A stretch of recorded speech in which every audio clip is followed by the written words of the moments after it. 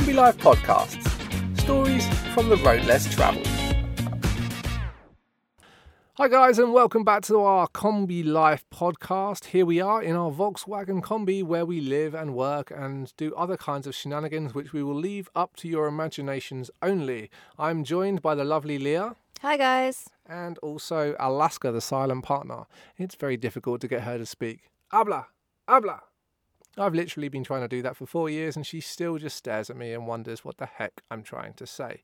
In case you're wondering why I'm speaking Spanish to my little crazy dog down there, it's because she's from Peru and I brought her up speaking Spanish, mainly so I could learn a few extra words. So she's trained in really, really bad Spanish. Anyway, the reason we're here with you today with another Combi Life podcast is so that we can share a very interesting conversation we had as part of our Adventure Expert series. This episode is going to be, how long would you say this conversation is, Leah?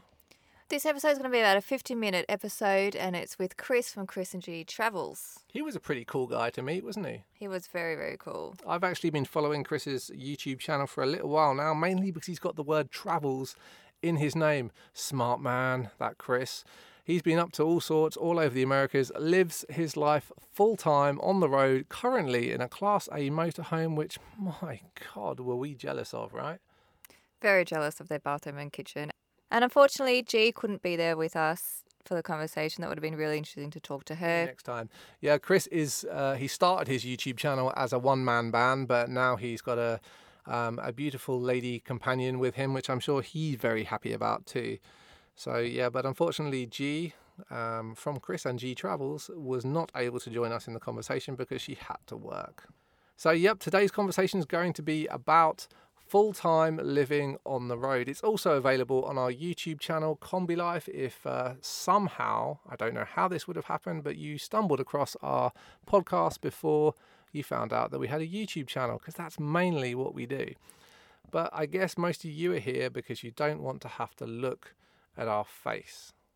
The idea of these Adventure Expert chats is so that it gives you the opportunity to sit down with people who are actually living this lifestyle. So Chris has been living full-time on the road for years and years and years, and he has lots of wisdom to share. So we hope you enjoy the opportunity to sit down with a couple of veteran travellers. I don't know, get a cup of tea, enjoy the conversation. But before we get started with this week's podcast, I would just like to give a quick shout out to our sponsors, which is you guys. Yeah, you weren't expecting that, were you? Basically, guys, one of the ways we support our production and lifestyle is by getting you guys to buy things from Amazon from our affiliate links. It brings in about $10, but it does help us buy food occasionally. So if you do buy things from Amazon occasionally, please do go over to combilife.com, and somewhere on the front page down on the bottom right you'll see a little Amazon link, and if you were happening to buy something via that link, it would cost you absolutely nothing extra, but Amazon would give us between about 5 and 7% referral commission, which if enough of you did it would really go a long way. So next time you buy from Amazon, please do think about us and go to combilife.com. Yeah, somewhere there on the homepage. combilife.com/Amazon maybe. Wow, you'll find it, guys. Go to it. Thanks for your support. Oh, and one final thing before we get started chatting with Chris. We actually have a bonus interview at the end of this podcast, which is where Chris interviewed us. Now, that is also a video on YouTube, but on Chris and G Travels YouTube channel. So get yourselves over there and check out the video if you want. We do a full tour of our VW camper van home, show you exactly how we live, how we sleep, and all that jazz. And we also talk about what it's been like to venture up from Chile towards Alaska for the past 4 and a bit years. I hope this conversation doesn't confuse you too much because it was recorded in Alaska, but our current YouTube series is only up to about California. So that might be a bit mind-bending for one or two of you, but bear with us, it'll all make sense in the end. Thanks again for joining us, and we hope you enjoy the conversation. So Chris, we're here with you. I've been following your YouTube channel for quite a while now, and you get all over the map. Can you give us a bit of a rundown of who you are and what you've been up to the last few years? Absolutely. Well, I've actually watched your videos as well, so thanks for having me on here as well. Thanks for stopping by. I really do appreciate it. It's really, really cool being able to meet up with other bloggers, people doing the same thing we are. So rundown from what we're doing right now, we're in Seward, Alaska. We're here during the summers, about 5 months out of the year. In the other parts of the year, we're traveling lower 48. Sometimes we hop overseas, but mostly, more recently, we've stuck to full-time RV life. We live in a Class A motorhome, living and working out of the RV, trying to develop mobile incomes, working while we're here in Alaska in one stationary place, trying to get some revenue while we're here, and just traveling as much as possible, trying to stay on the road, trying to make it realistic, trying to make it feasible both financially and for us as people. So this is it really for you. This is like you live on the road full time, right? Absolutely. Where you said that you spend your summers in Alaska, do you vary where you go in the winter? Yeah, so my travel partner Gina, she's from Tucson. That's what G stands for. Yes. I was like, Georgina, maybe. I thought Gemma. G, yep. My money was on Gemma. When I first met G, when I was living out on my Class B, I met G at a bar, and everybody called her Baby G because she was the youngest. And then I think I've called her Gina to her, like, as a person in front of her probably 5 times for our 3.5-year relationship. So it's short for G. So yeah, she's from Tucson. So she's really big into being there for Christmas and everything. So we make a goal to be in Tucson a couple days, if not a week before Christmas. So other than that, it's from Alaska all over the lower 48. Sometimes we'll fly certain places and then we'll go to RV shows and then fly back to the RV. But other than that, it's full time in the RV. And then during the winter for Christmas, we're there, in Tucson. And then starting in May, the beginning of May, we're usually here as our summer jobs. So that's how the rotation goes. And anywhere between there, when we're in the lower 48, we go about anywhere. Yeah. So nice. as long as we have those 2 set spots, that's kind of like it's a little tricky having a set destination. As you well know, it's not always you think you're going to be there within 2 weeks and it turns into be 2 months. Or 2 years in our case. Right. It's just the road. That's the way the road goes. Yeah. But I mean, we typically stick to that routine back and forth. So why do you live this kind of lifestyle? Why live on the road? I think that's a really good question. I think it goes back to when I was really, really young. I've been thinking about this more recently. Is when I took road trips with my family, I'd look at all these different houses, like all these people's houses. I'd be like, man, that's that's somebody's house. They're gonna be typically in that house all their life. They're gonna know that house is home. Even if they move to another house, they're gonna be viewing these houses as their main place to live. And it just seemed odd to me that people would stay in one spot. Like Always since you were young. Yeah, I mean it's I'm talking like some of my first memories hanging out with my family. Like just how weird it is. Not that there's anything wrong with it, but just like me personally, I never thought it was feasible to be in one spot. And then as I got older, just the option to get a van, just to be able to go into a van and travel where I wanted to and just live in that, because I always liked living in smaller spaces and being able to be mobile, being able to wake up and go where you want, or if you don't like a spot. Yeah, I mean, and it's really a great feeling when, in this RV, some of my favorite moments is when you wake up in the morning and when we're on the road, like here we're in Seward, but say we're in the lower 48 and we're traveling during the winter, being able to wake up, have my cup of coffee, starting the engine up, and then being able to drive where we want to go. Yeah. Like there's no other feeling like it. Yeah. So luckily for me, when I was younger, I knew that it was something that kind of called to me. And then as I got older, we're blessed just to be in this situation right now, all 3 of us. But just to grow older and for us to be in a digital age where we're able to have these small little cameras that produce great video and this great audio and be able to get an income from that, whether it's big or small, an income enough to just break even like we were talking about earlier is just an incredible blessing. So, it's just a good thing. It's a good way to travel, and we're just fortunate enough to be in an age where we're able to do it the way we do. Yeah, you can definitely see there's a lot of people that contact us that are considering taking off, living this mobile lifestyle. Van life's kind of trending, and people see all these Instagram accounts and people like ourselves, making these videos, and I think it's really appealing to people. Yeah.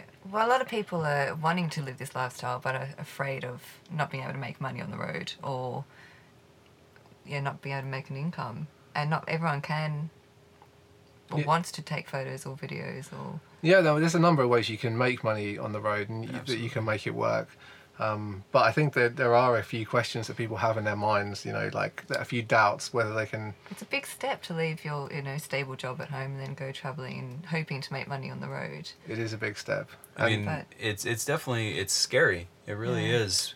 And you have to, I think the thing is, you have to be willing to take the risk of going back to school for a mobile income. I mean, if you really wanted to do it, I feel like you could. I mean, different family situations might be different for different people, but people like our age, people that are able to kind of disconnect and do their own thing, like you can go back to school for marketing or graphic design. Like you can do it. It might take time, it might take sacrifices, you might doubt yourself, but I mean, it's totally worth it. If you have a calling for it, you gotta at least try it. You gotta see. Yeah, sure. Or you could just study everything on YouTube like I do. Yeah. That's true. That works. It's free as long as you've got internet connection. It's amazing what you can achieve with YouTube.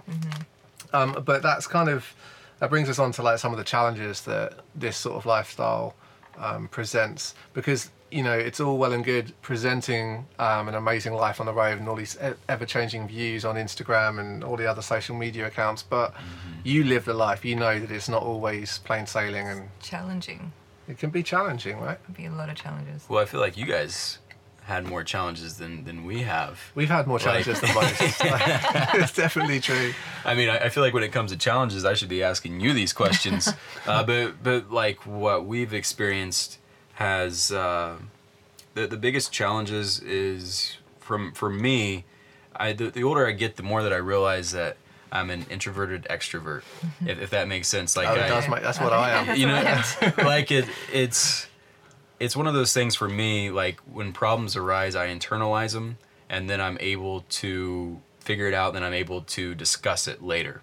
And I think that's where these videos come in. Like when we're able to live on the road and something happens, we're able to, so this is what we're going to do.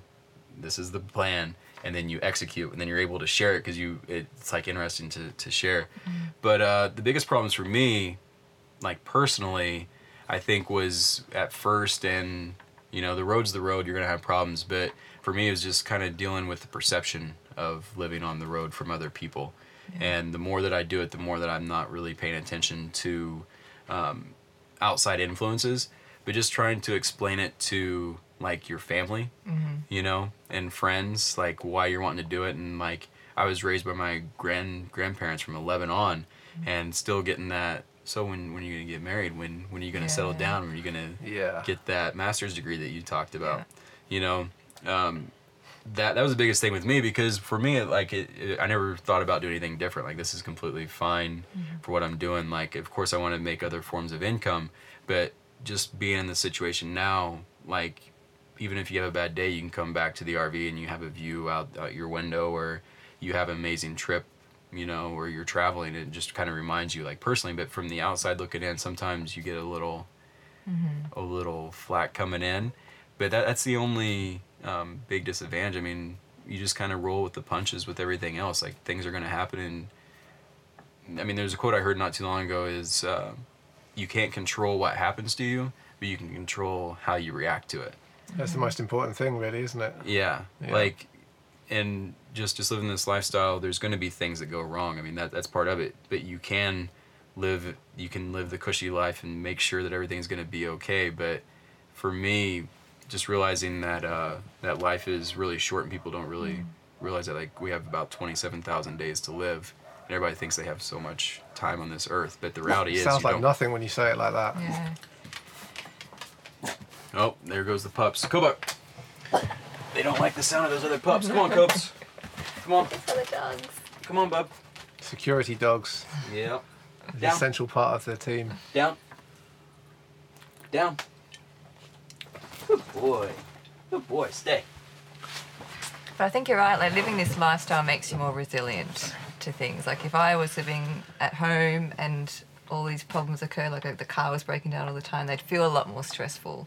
When you're living on the road, you just expect to, like you said, just roll with the punches. It's whatever comes to you. Like, they're all absorbing though at the same time. Like if your car breaks down, it's your house, your home, like your vehicle, everything's broken. Like, but then you don't have anywhere else to be. You don't have to go to an office and sit there in a suit and work to pay for that car. Deal with it. You all your focus is on That dealing with your daily activities or whatever you've got in front of you that day. So if it's a broken engine, which it usually is, then we just deal with that, you know? Yeah, I was gonna say, I mean, I've been following your channel for a while, and has there ever been a time where you were so down after something happened, like some of the problems on the road, where you could literally feel like this is it, like what am I doing? Like has that ever happened, or is it just a fleeting? Is it just for 15 minutes or so, then things get back? Okay, everything's okay, everything's all right. Has there ever been a time where it's been like a day or two where you're just like, I don't know how I'm gonna deal with this? Has that ever happened? Yeah.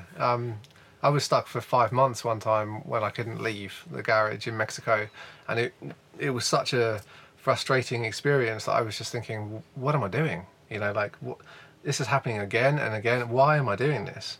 But it's not like I have an alternative. I don't really consider like, oh, why don't I go back to what I did before? Because once I left that kind of structured lifestyle, like once I left that treadmill, is the way I see it, I really felt like there was no looking back. You know, like, I'm dealing with these problems today and they're frustrating the hell out of me, but they're my problems. I'm dealing with it for myself because I'm trying to get somewhere.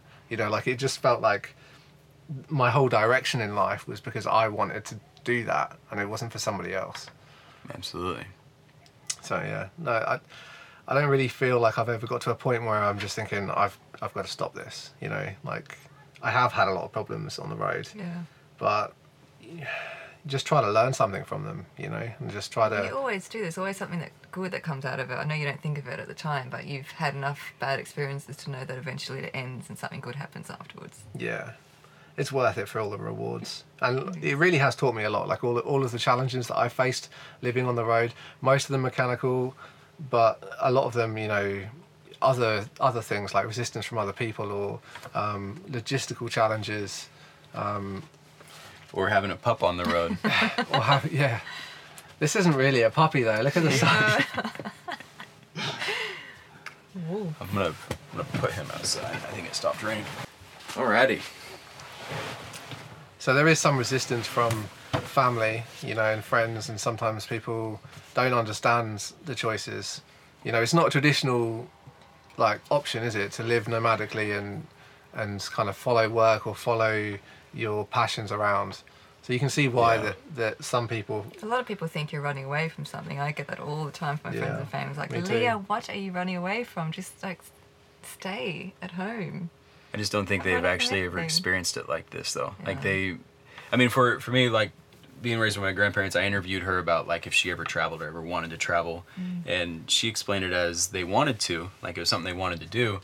There was no internet to call ahead somewhere or look in Google Maps. Like, it's, you got to a place, you looked up in a phone book and hoped that somebody answered. Like, just the amount of technology we have today, it's just so much more open. I mean, exactly. Like, even people that watch our blogs and they see a place and we film it, then they have, you know, some idea of what's going on there. They actually have a little bit of a forefront.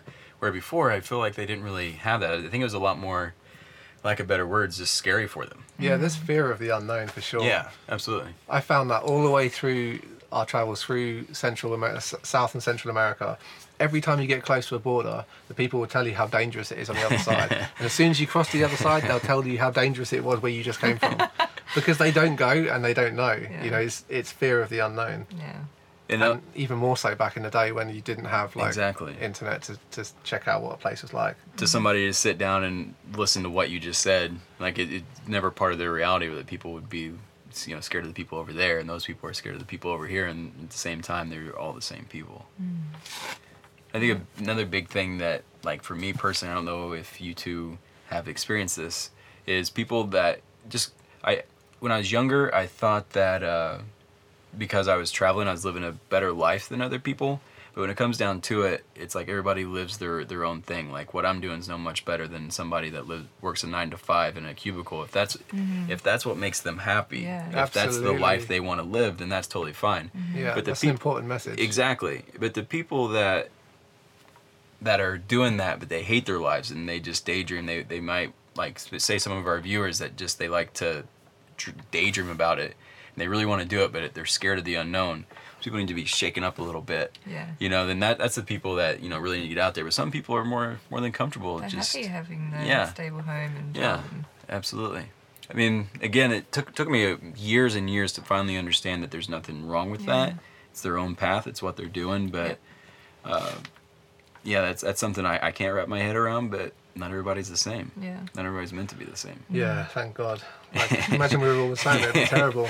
Everybody be driving around in vans and RVs, and There'd be nowhere to park. Yeah. who would build the roads? Yeah, true.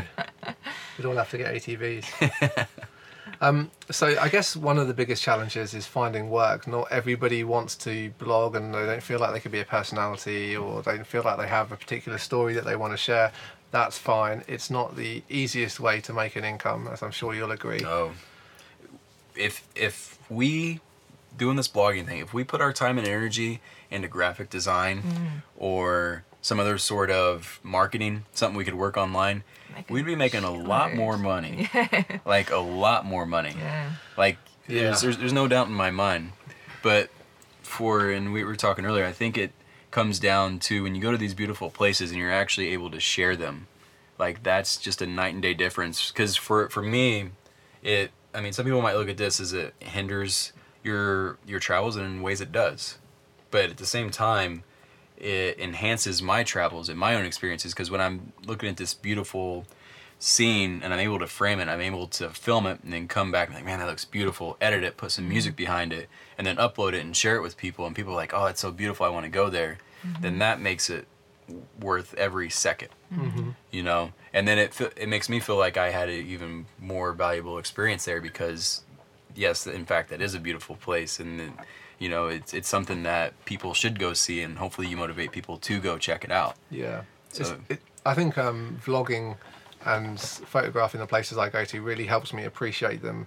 You know, I've now got 8 years on the road, so you do start to get a bit kind of jaded with, you know, the same sort of sights, and okay, today's a waterfall and tomorrow's a temple, and it's not always as appealing. But when you're looking to try to capture a different story from that place, and you know, like you try to find something interesting about it, it makes it more interesting for me, and as well for the people that are watching the content.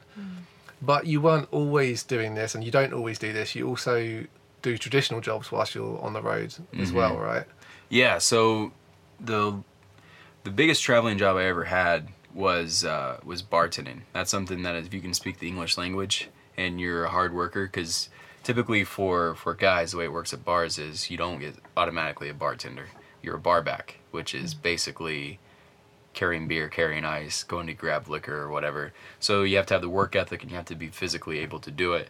And not that many people have the skill set to be like a barback that's bartended before. So typically you can go to any major city as a bartender barback and make $300 to $400 a night cash on good nights, you know. That's a good night. Right. Why am I doing this YouTube? Yeah. So it's like honestly, like right now, the way we live our lives now in this RV, we can, even if you factor in the monthly payments on the RV and the insurance and cell phone bill, that's going to last us pretty much a week out boondocking somewhere. So when you can make one night boondocking for a week, you know. So that was a big traveling job that I had.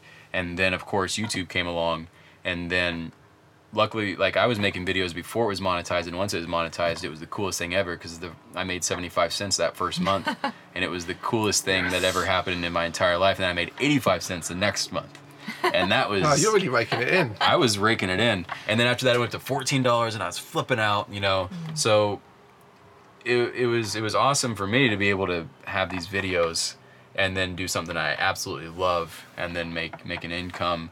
But from there, from doing the YouTube, it's kind of went on to me for like marketing with other companies. Doing marketing, that's what's got me thinking about doing an apprenticeship or an internship with a company, and learning, you know, the ins and outs of working with bigger businesses and possibly working with a firm, because then I could do the YouTube, which I love doing, and then I can also take what I've learned from YouTube, the skill set, like we talked about. When you do these videos and you do it for so many years, you do pick up skills, you learn things, and then use that to have another form of income.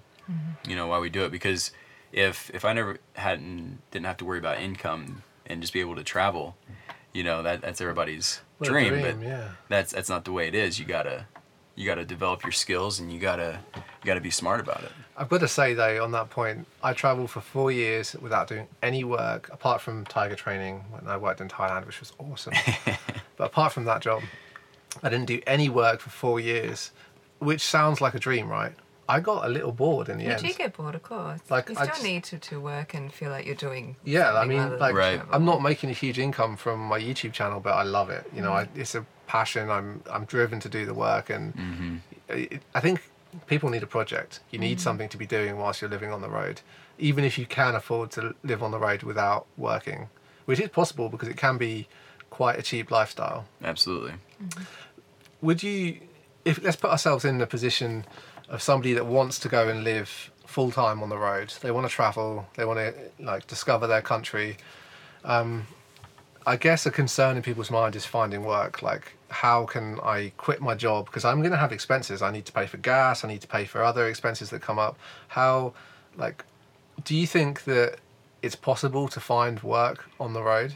Oh, absolutely. I mean, you can look up online, even here in Alaska, you can find work camping spots. You might have to have a supplementary income, but I mean, some of them here, you work 20 hours a week, and then you get a $400 a month stipend, and then your other 20 hours you can work elsewhere, and you have your place to stay, you have all your utilities pretty much, so it's doable. But for me, the way that I look at it, I don't really look at it as finding work on the road. If you're serious about it, you can go back to school and get a degree or start working for a place and work mobily. You can leverage with your current job to work mobily. Like companies are moving towards it. Best Buy's doing it. Other corporations are doing it where they actually want people to work remotely, and it saves the company money, and then the people are able to work where they want and when they want. Like, there's a lot of people doing it. If you really wanted to do it, it's possible. It just takes that initial effort. And if you are wanting, you don't want to go back to school online and you just want to go and try and find different things on the road, it's totally doable. Like I said, here in Alaska, you can find places like that all over Alaska. So you just have to be willing to step outside of your comfort zone. And I think the finance part, I mean, granted for me, I view finances as just something that's in my way of traveling. But most people look at it as like it's their number one thing they have to worry about in life. I mean, it is kind of like a nerve-wracking thing just to go out there and try and do it, but you can make steps to make it happen. It's really conditional on how much you want to step outside your comfort zone and make it happen, because it's not going to come easy. Like doing this, everybody thinks, oh, they looked into it or they're doing it now, so it's smooth sailing. It's never easy. Yeah. And sometimes getting started is the hardest part, and of course that's the finances for a lot of people. I think finances can play a big part in when a traveller decides whether they need to stay in one place for a while or whether they can move. I think that's it's not just the finances that make you make that decision. It's also quite a healthy decision if you're on the road a long time. I don't know if you've experienced kind of like travel burnout, where you just feel like you're moving all the time and you just need a bit of downtime. Like, do you experience that where you just kind of think, I want to go somewhere and I just want to be somewhere in one spot for a little while? Yeah, we go to BLM and park there for a week. Yeah, That's enough for me. Like a week in one spot, I'm good to go. I mean, I'd say on the way to Arizona, we like the burnout you're talking about. I'd say that happened maybe once or twice, and we just made a goal to go over, like find a nice little quiet spot out in the country, park the RV. And then for us, since we're doing the vlog, since we're doing other things, it's a nice time just to sit, relax with our pup and go trail running and go explore the local area. And by the time that week's up, that 5 or 6, 7 days, we're ready to hit the road. Because with this, having the Class A, it's literally like your home's with you, and it's more so when we get burnt out, it's more just driving nonstop, going spot to spot to spot, doing whatever. But whenever we want to take a break, we literally just pull off to a nice quiet spot, and then we're good. So I haven't really experienced that too much with this. And with the van, I was traveling by myself, so I would always, 2 or 3 days in one spot, I would always be ready to go traveling again. it's good to hear that you factor in stationary time as well as like time moving. I think that's an important part of living life on the road. It isn't always about moving. It's not it's not constantly about getting to the next place. You Absolutely. need some recharging time, not just for your car batteries, but for your own batteries. Oh, absolutely. And it's just even going to places, because a friend of mine just got married. I just went back home for I was in his wedding, and he was asking me where he should go, and he was saying more like he wanted to do all the big spots in Europe. He wanted to go see the Eiffel Tower. He wanted to, go to the Louvre, and just he had this checklist, but he wasn't spending that much time in each spot. He was going to go check that out for a couple hours, and this couple hours, and then on a plane again. Mm-hmm. It's like, dude, you gotta stop. Like, you gotta be in one spot to actually. And I don't know if, I'm sure you do this on your travels. Whenever you actually stop in a place, I'm sure when you got stuck in Mexico for 5 months, you have a whole new like, if you just would have zipped through, you wouldn't have noticed that much. But since you were there that long, you became part of the culture. I mean, you went to an extreme in that 5 months, but you actually became part of the culture. You probably have a whole new outlook on all of Mexico, and probably a lot of your travels now being in that new foreign place and being able to acclimate. And I feel like when people just go from spot to spot, like they have a checklist, like an A, B, C, D, and then they don't really get to experience it. They don't really, like, literally themselves, they don't experience it. Yeah. That is something that a lot of people like to travel when they go on their vacations, and they go from place to place. And it's what you just mentioned, actual time absorbing a culture and spending time without moving and just observing. Precious few people do that, and I think it's one of the most rewarding things, because that's how you really get to learn what life's like in other places. Absolutely. So when we try and stop, we try and stay in the spot for at least 2 days, like just to check it out, just to really get a feel for it. Because otherwise, you're just going through, just doing that checklist thing, and that's something that we definitely try and keep ourselves from doing. So normally you're traveling with G, right? Who unfortunately can't be here now. Working in Alaska. She has that double today. So when we're here, we have an opportunity to make some money, because during the winter we don't really have that many stationary jobs. So when we're here, we work as much as we can. The other 6 months out of the year, then that's when we're out exploring. How do you make it work? Not just your relationship with G, but like your relationships with all of your friends and family. How do you make that work on the road? Because that, I think, is one of the biggest things that people don't realize that they need to consider. Right. So, like I mentioned, like me personally, and with G and our friends, with my grandparents, raised by my grandparents. So there's a lot of time when I was out traveling I didn't get to spend with my grandfather before he passed away. Like when I became like an actual adult, able to comprehend reality. You know what I mean? Like once you hit that age of 16, 17, when you're like, oh wow, I'm an actual person. You know what I mean? Like you start becoming yourself. So there's a lot of time that I missed out with him because I was out traveling. And with my grandmother as well, I don't see her too often, but when I do, I was back home, like, and with our friends as well, I'm tying this into our friends and family, is it makes you appreciate people more, like when you do have the chance to see them. So when we have friends come up, like our friends Mel and Chris, they're coming up, we saw them down in California, we hung out with them for 4 or 5 days. Every time we're there, we do as much as we can, try and hang out, enjoy their company. When they're up here, we're going to do as much as we can. And what I've noticed is it makes me appreciate when I'm around people, and makes me appreciate the time that we have together. And that's something I've really noticed while not seeing people that often, because I'm more of a person that can go without seeing somebody. Like my friends back home, when we met up for that wedding, like the friends I haven't seen for years, like no exaggeration, it's like we saw each other 3 days ago. Yeah, that's good. We just, like, those are the friends that stick with you when you travel like this, because people that you can just meet up with and you're just instantly back with it. So yeah, for our friends and family, for us, it's for me, I appreciate it more. G gets a little bit more sentimental about it when she doesn't see. It's a girl thing. Yeah, but for me, I'm sentimental. Exactly. But for me, I'm more laid back about it, and it's like I just try and make the best of it when I do see the people that are friends and family. What about making a relationship work when you're living? Granted, the space that you live in is a little bit bigger than ours. Well, you could fit like 3 combis in again, here. this is me. I should be asking you guys how that works, because for us, we have a little sliding door right there where we're able to separate it. Shut you off. This is your room. Yeah. This is my room. I don't want to see you for 2 hours. Yeah, it's like, you're being ridiculous. Go to your room, or I'll go back wish there. you could do that. Or I'll go back here on my laptop, or Yeah. no. So it's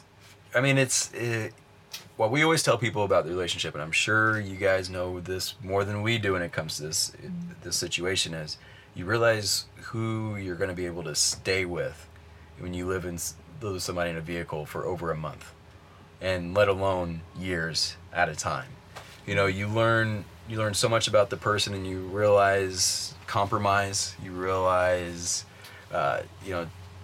just how the needs of the other person, and how just to not be selfish with anything, really. That I've learned, like, you have to have good communication, which is what most people say good relationships are built upon. But you absolutely realize if you're going to be able to stay with that person for a long amount of time, if you're meant to be with that person, because it takes so much effort and time and patience. But it's like the 5% of the time where you got to work on it. The other 95% of the time, having somebody to share this with, you know, it's just it's great. It's amazing.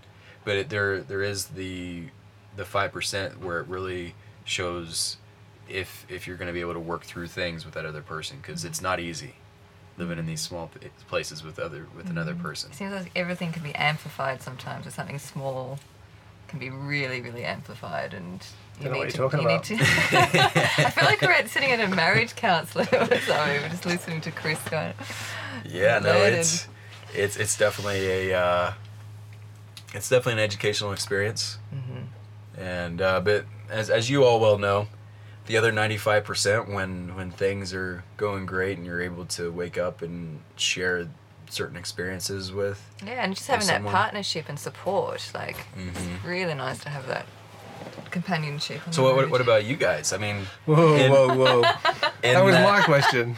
In that bus, I mean, we did the van for a summer, and we still had a place to shower and use the restroom. We had a fridge, a communal fridge, when we were living in the van. It's basically our way to sleep. And even in that van, do you have a toilet in there and you shower? They have the biggest toilet in the world. Mother Nature. So you guys are on a whole nother extreme than we were when we were living in the van. Like we have space here, like I said, like we have lots of space. So I feel like you say, it's magnified. Our magnification is only 100. I feel like yours is around 500 or so. Yeah, it does get worse when you haven't showered in a few days, or like having kind of weather like we're experiencing at the moment in Alaska. It makes it tough because your mood is a bit down. You can't get out. You wake up and the car's already wet inside and out. You know, so you're fighting the elements, and obviously you take it out on the people that you care about most, right? The only person that's there. Yeah, the only person that will listen. You know, I think we're always trying to learn and improve, like, and I think it's a process, you know. Of course. We're still talking, we're still sitting next to each other, so we seem to be doing okay so far. But I think like a bit of space, you know, knowing when it's time apart, I need to learn that. Like, come on, we'll be fine, we'll just hang out a bit more. Get off me! You know, and it is important to have space, especially when you don't have physical space. It's good to have, like, I'm going to sit here and read for a while while you go and do your work on your computer. Yeah, it's amazing how good you get at ignoring somebody that's sat right next to you. In a healthy way, like not in a bad way. Everybody needs some time. Invisible wall. We just shut each other out. It's like we'll read for a bit, and then an hour later put the book down. Like, how are you doing? You want to get some dinner?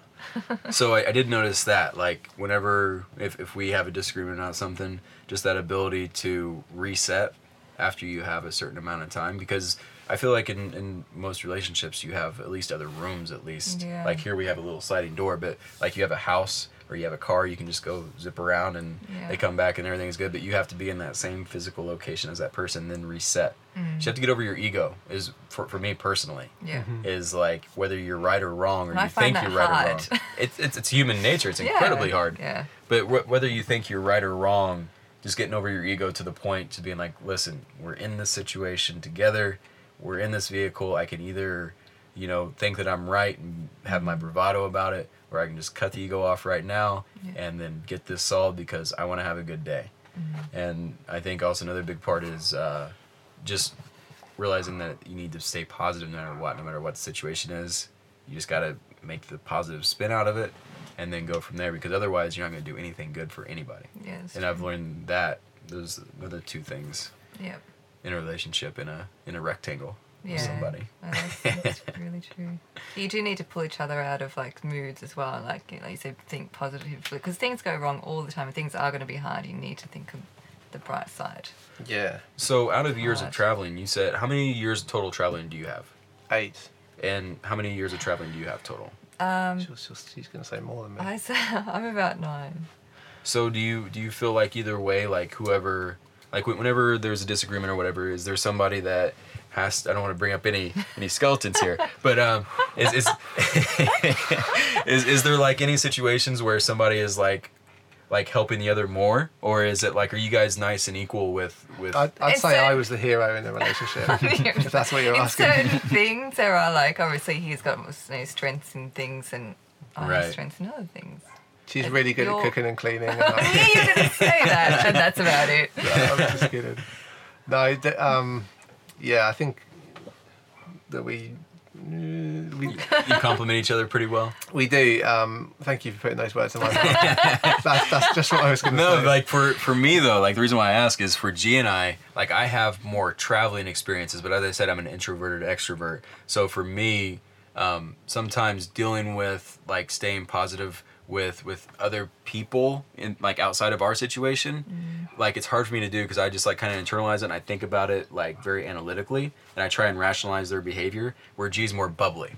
She's the part of the relationship like, oh yeah, whatever, you know. Bubbly's So- important. It is. It's incredibly important because there's like I try and be as positive as like always try and look at the positive side of it. But sometimes I get stuck in that analytical like trying to rationalize things where she just kind of brings that out in me where I'm like, okay, it's that's the positive side of it. We're gonna go with that.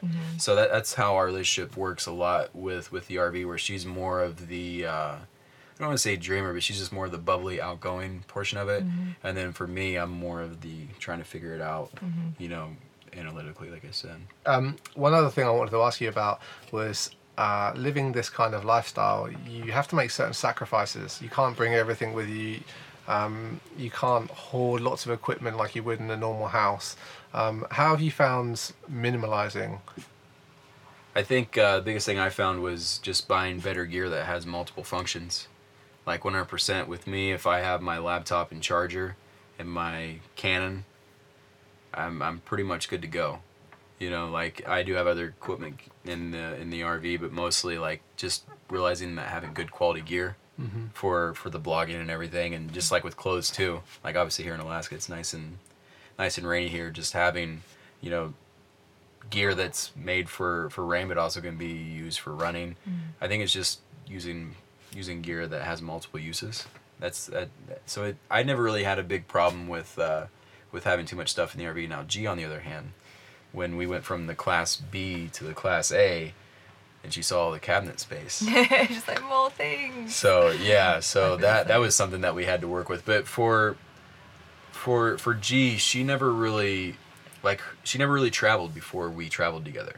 Like she took some family trips from Arizona to California, but she never really experienced like RV travel or traveling in general. So I had to kind of, ease her into it and help her understand certain aspects. So I think the hardest part for me wasn't necessarily my gear, it was making sure she didn't bring her whole wardrobe into the RV. Yeah. But other than that, no, it's. I mean, this forces you. I mean, you know more than us, way more than us. Leah gets one bag, a small plastic carrier bag that you get from the All my supermarket. things. Yeah. Oh man, no. With this, it kind of forces you to. I mean, granted, we have a lot more space than you guys, but it kind of forces you. Okay, this is the space you have. Then you need to cut the rest, and that's all you got. So that was the only difficult part for us, was getting that side of it where G gets used to not having the typical idea. Okay, I'm moving. I need to bring all my stuff. I need to just hoard it all up and throw it in this RV somewhere. But getting her past that was interesting. But we got it figured out. Yeah, I think we're not able to bring a lot of things with us. We have very limited space, but it's kind of minimalism to an extreme almost. It's not as bad as being on a bicycle, which is just insane. But I think the advantages of living this kind of lifestyle and taking things from the environment and having with us really just the things that we need, just the essential items to get by and have a little bit of fun.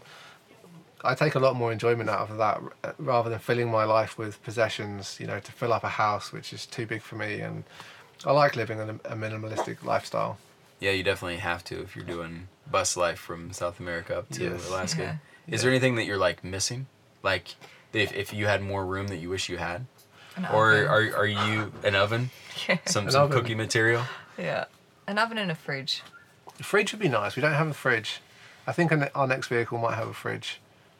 We didn't really miss it, but it would make life a bit easier. Yeah, we've been doing well without it. Like, you just get really creative in the kitchen. I mean, that's the thing Okay. people always say. I don't see how you do the RV life. I'm like, what we're doing, like compared to what other people are out there doing, like we're like in Disney World right now, where they're out there like minimalistic, in a bus. So I definitely give you guys kudos, especially two people. Like when I was in the van, like I still had like a fridge and a shower and a toilet in there, and I mean I was completely fine in there. All in a van. Yeah. Crazy. But with two people like that was interesting. So I definitely commend you two on doing that. It was a conscious decision not to have a fridge because I could have extra seating space. That was the reason, so I could bring another person with me. Just lastly, like if you have any advice for somebody that was considering living full time on the road, what would you say? So when you say considering, is it somebody that really wants to do it or somebody that's curious about it? Somebody that really wants to do it. Somebody that wants to do it, Just needs but it. they just they need that push. They're right on the edge. Yeah. I'd definitely say, I mean, one of the biggest quotes for me, biggest ideas is how short amount of time we have here. Like how many years or how many days you actually have. Because I mean, up until you're 18, that's a lot of your life already gone. And then once you're older, you're not able to move around as much. So how many days you actually have to be physically able, mentally able, and just have the freedom to do what you want is very, very small. And if you really look at the numbers on how many days the average person lives, life is way, way too short for mediocrity. It really is.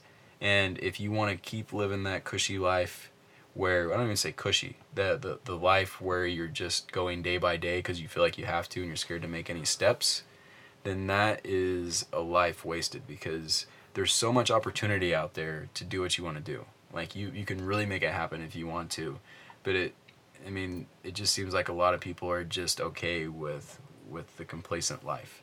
Like you really have to make steps. It takes a lot of sacrifice. It's not going to be easy, but when it's all said and done, when you're able to wake up and be ultimately and truly happy, like in a new spot, doing what you want to do, doing something you love, whether you're with somebody else or not, but when you wake up and you get that feeling in your stomach, like, okay, let's do this. I'm excited. Rather than waking up and doing something you don't want to do. I mean, that's definitely a night and day difference. It really is. And I've been on both. I've been on both sides of it. I did my college internship working 9 to 5, and that was the most miserable I've ever been in my entire life. I was making great money. I was living in Chicago, making great money as an intern, but it was just the most miserable time of my life. I hated, even on the weekends, when I got off work on Friday, I was dreading Monday morning. And I can't imagine I refuse to do that for the rest of my life. Like, there's no way I could ever do that. But you just have to get over the initial part. It might be a little scary, might not work out perfectly all the time, but you just got to try. You just got to do it and make it happen, and slowly but surely you'll be living the life that you want to. Yeah, I think it's the kind of Really thing that you nice. could never have a regret about. It's almost like a guaranteed good choice, because even if you go and live full time on the road, and then you go home and you go, that was terrible, that's the worst thing I ever did. Why did I do that? On your deathbed, you're not going to have that doubt in your mind, like, why didn't I just do that? I always wanted to do that. Why didn't I do it? I mean, You'll know it wasn't for you. how many people do you think are on their deathbed saying, why did I do that, rather than why didn't I do Yeah. that? Why didn't I spend more time doing what I wanted to do? Why didn't I spend more time with my spouse? Why didn't I spend more time with my kids? It's not so much, that was such a dumb decision. I feel like most people don't do that. They regret thinking that they had so much time, but in reality, they didn't.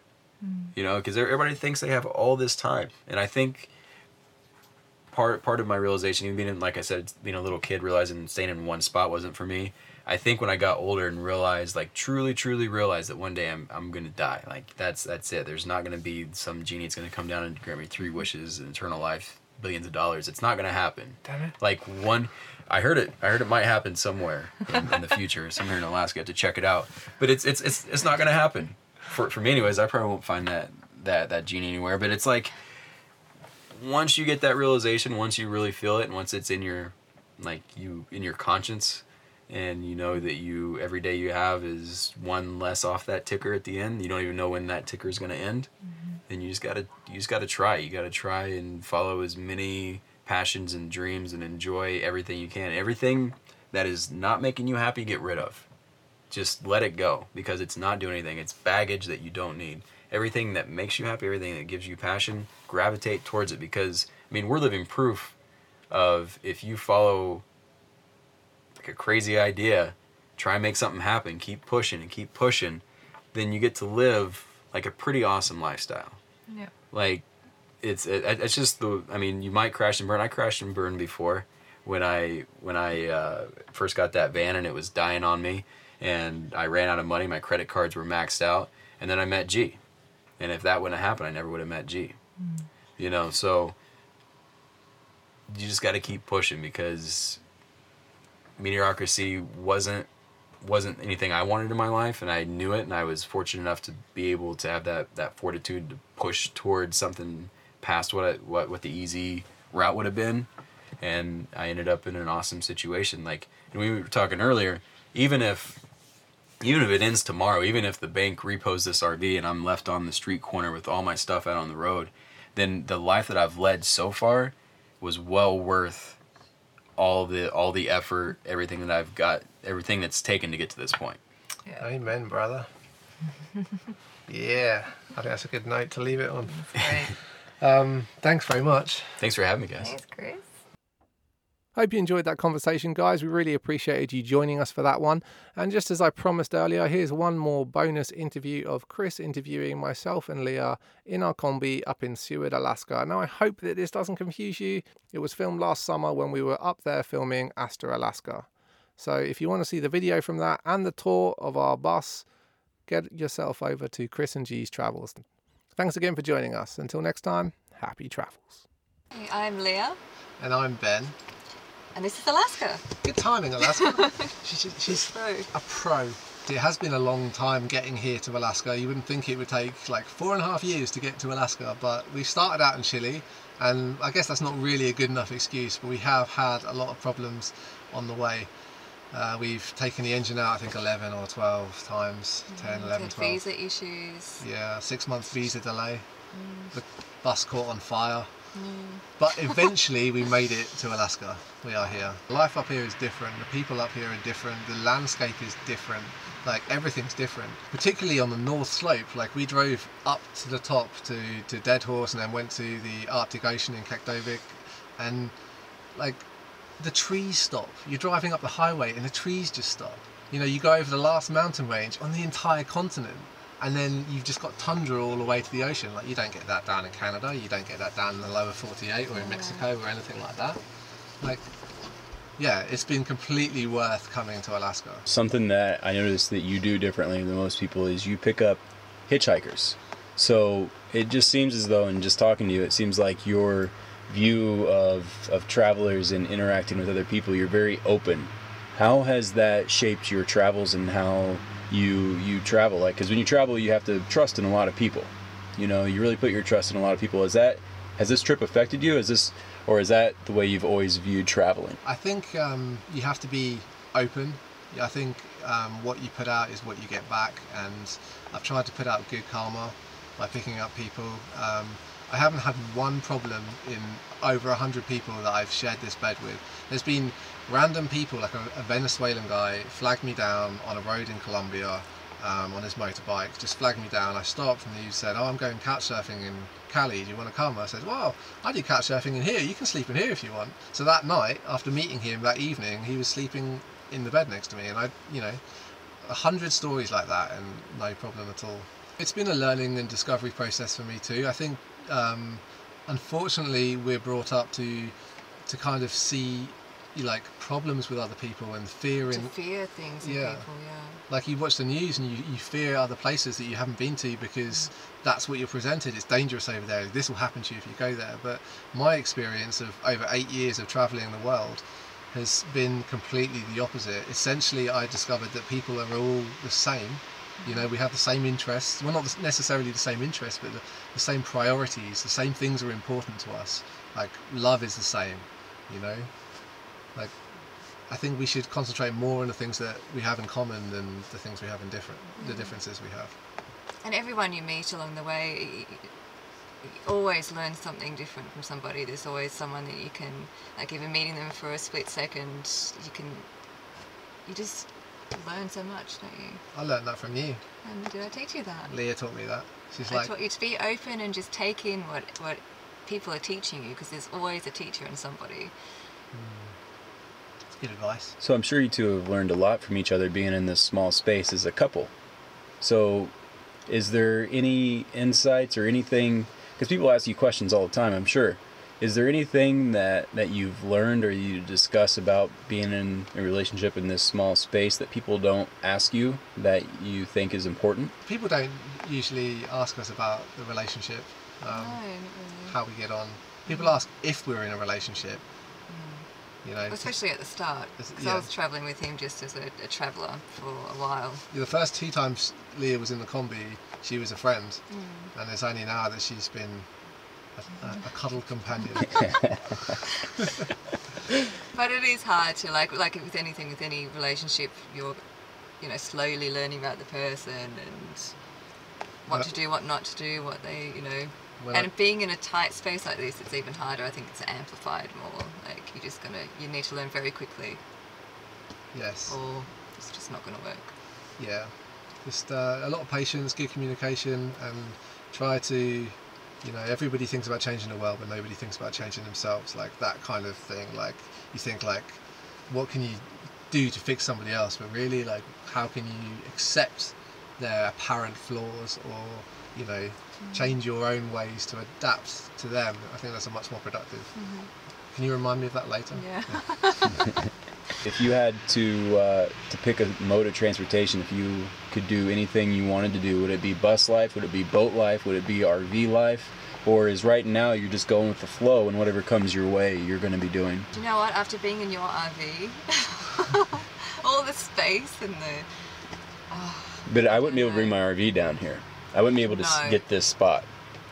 So that it's give and take with everything.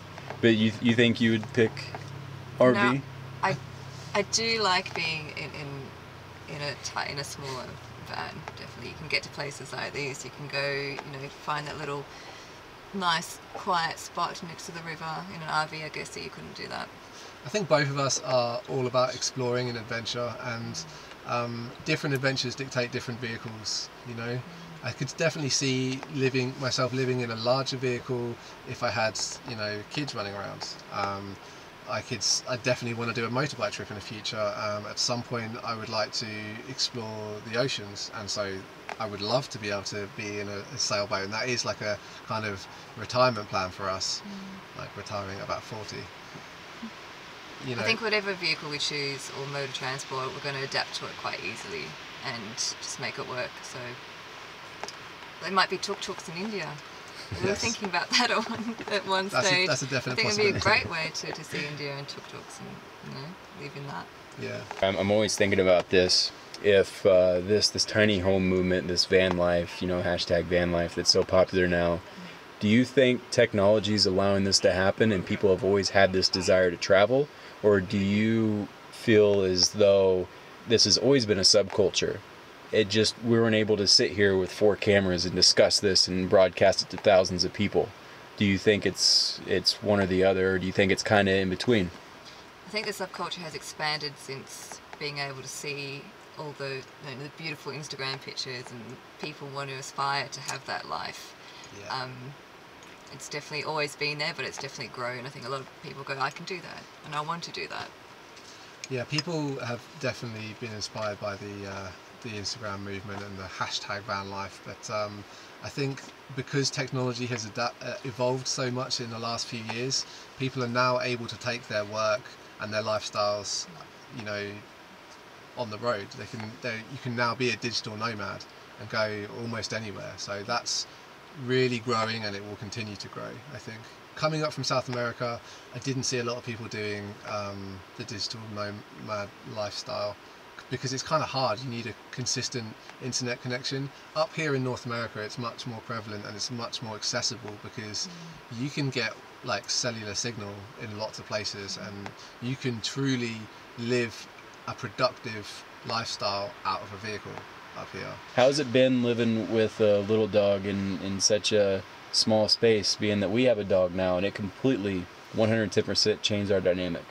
Yeah. Did it change a lot for you, or have you been in any situations where the pup's been a problem? You're going through borders. I can only imagine some of the dealings you had to go through. We have a bit of a process. You might not be able to do this when you cross borders, but we tend to hide her in the back in the bed, and she's pretty good. She just lies down and stays quiet. It did change a few things having little Alaska here, who was named after our destination. Mostly it brought a lot more love and joy into my life. There were a few problems, like when you go to national parks, you can't take her in. All of the restaurants south of the US are dog friendly. A lot of them in the US are also dog friendly. So it hasn't been a major problem. One of the things that you need to consider is, like, if you do need to go in somewhere where a dog can't come in, then you have to leave the dog at home, and if your home is a vehicle, that's not always practical. So there has been on occasion situations where one of us has to stay, or we're just not able to go to certain places. So there are sacrifices, but really, like, any sacrifice you make pales in comparison to like the companionship that a dog will bring. And she's a great little guard dog too. So you're definitely living the minimalist lifestyle in this bus, but it seems as though that you're doing incredibly well with it. Do you feel as though it's a lifestyle that most people could do, or do you think most people aren't able to do it, or if they were put in a situation they'd totally be fine doing it? I think it depends on the person. Like, it's people that are very adaptable can easily adapt to this lifestyle. Like, you don't really miss anything. Like, we don't have a shower or a toilet or anything, but we still survive, and it's a great lifestyle. So I think many people, once you try it, you fall in love with it. Yeah, there's a lot of people that would hate it. This would be somebody's nightmare for sure. I've got friends that are like, I don't know, I'm not even coming to visit you for a weekend.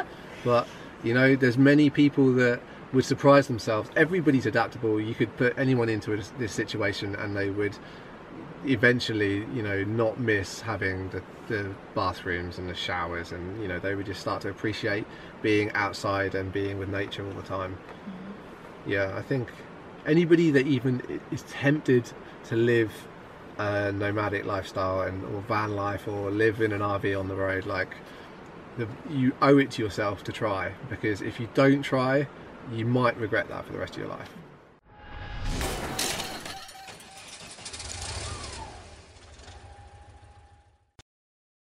Alrighty, thanks for sticking with us, guys. Appreciate that.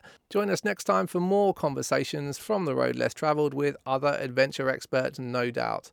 We don't know what that subject will be yet because we haven't recorded it yet. But as long as you're subscribed to the YouTube channel or to our podcast on iTunes, you will get a notification. Thanks again. Until next time, happy travels.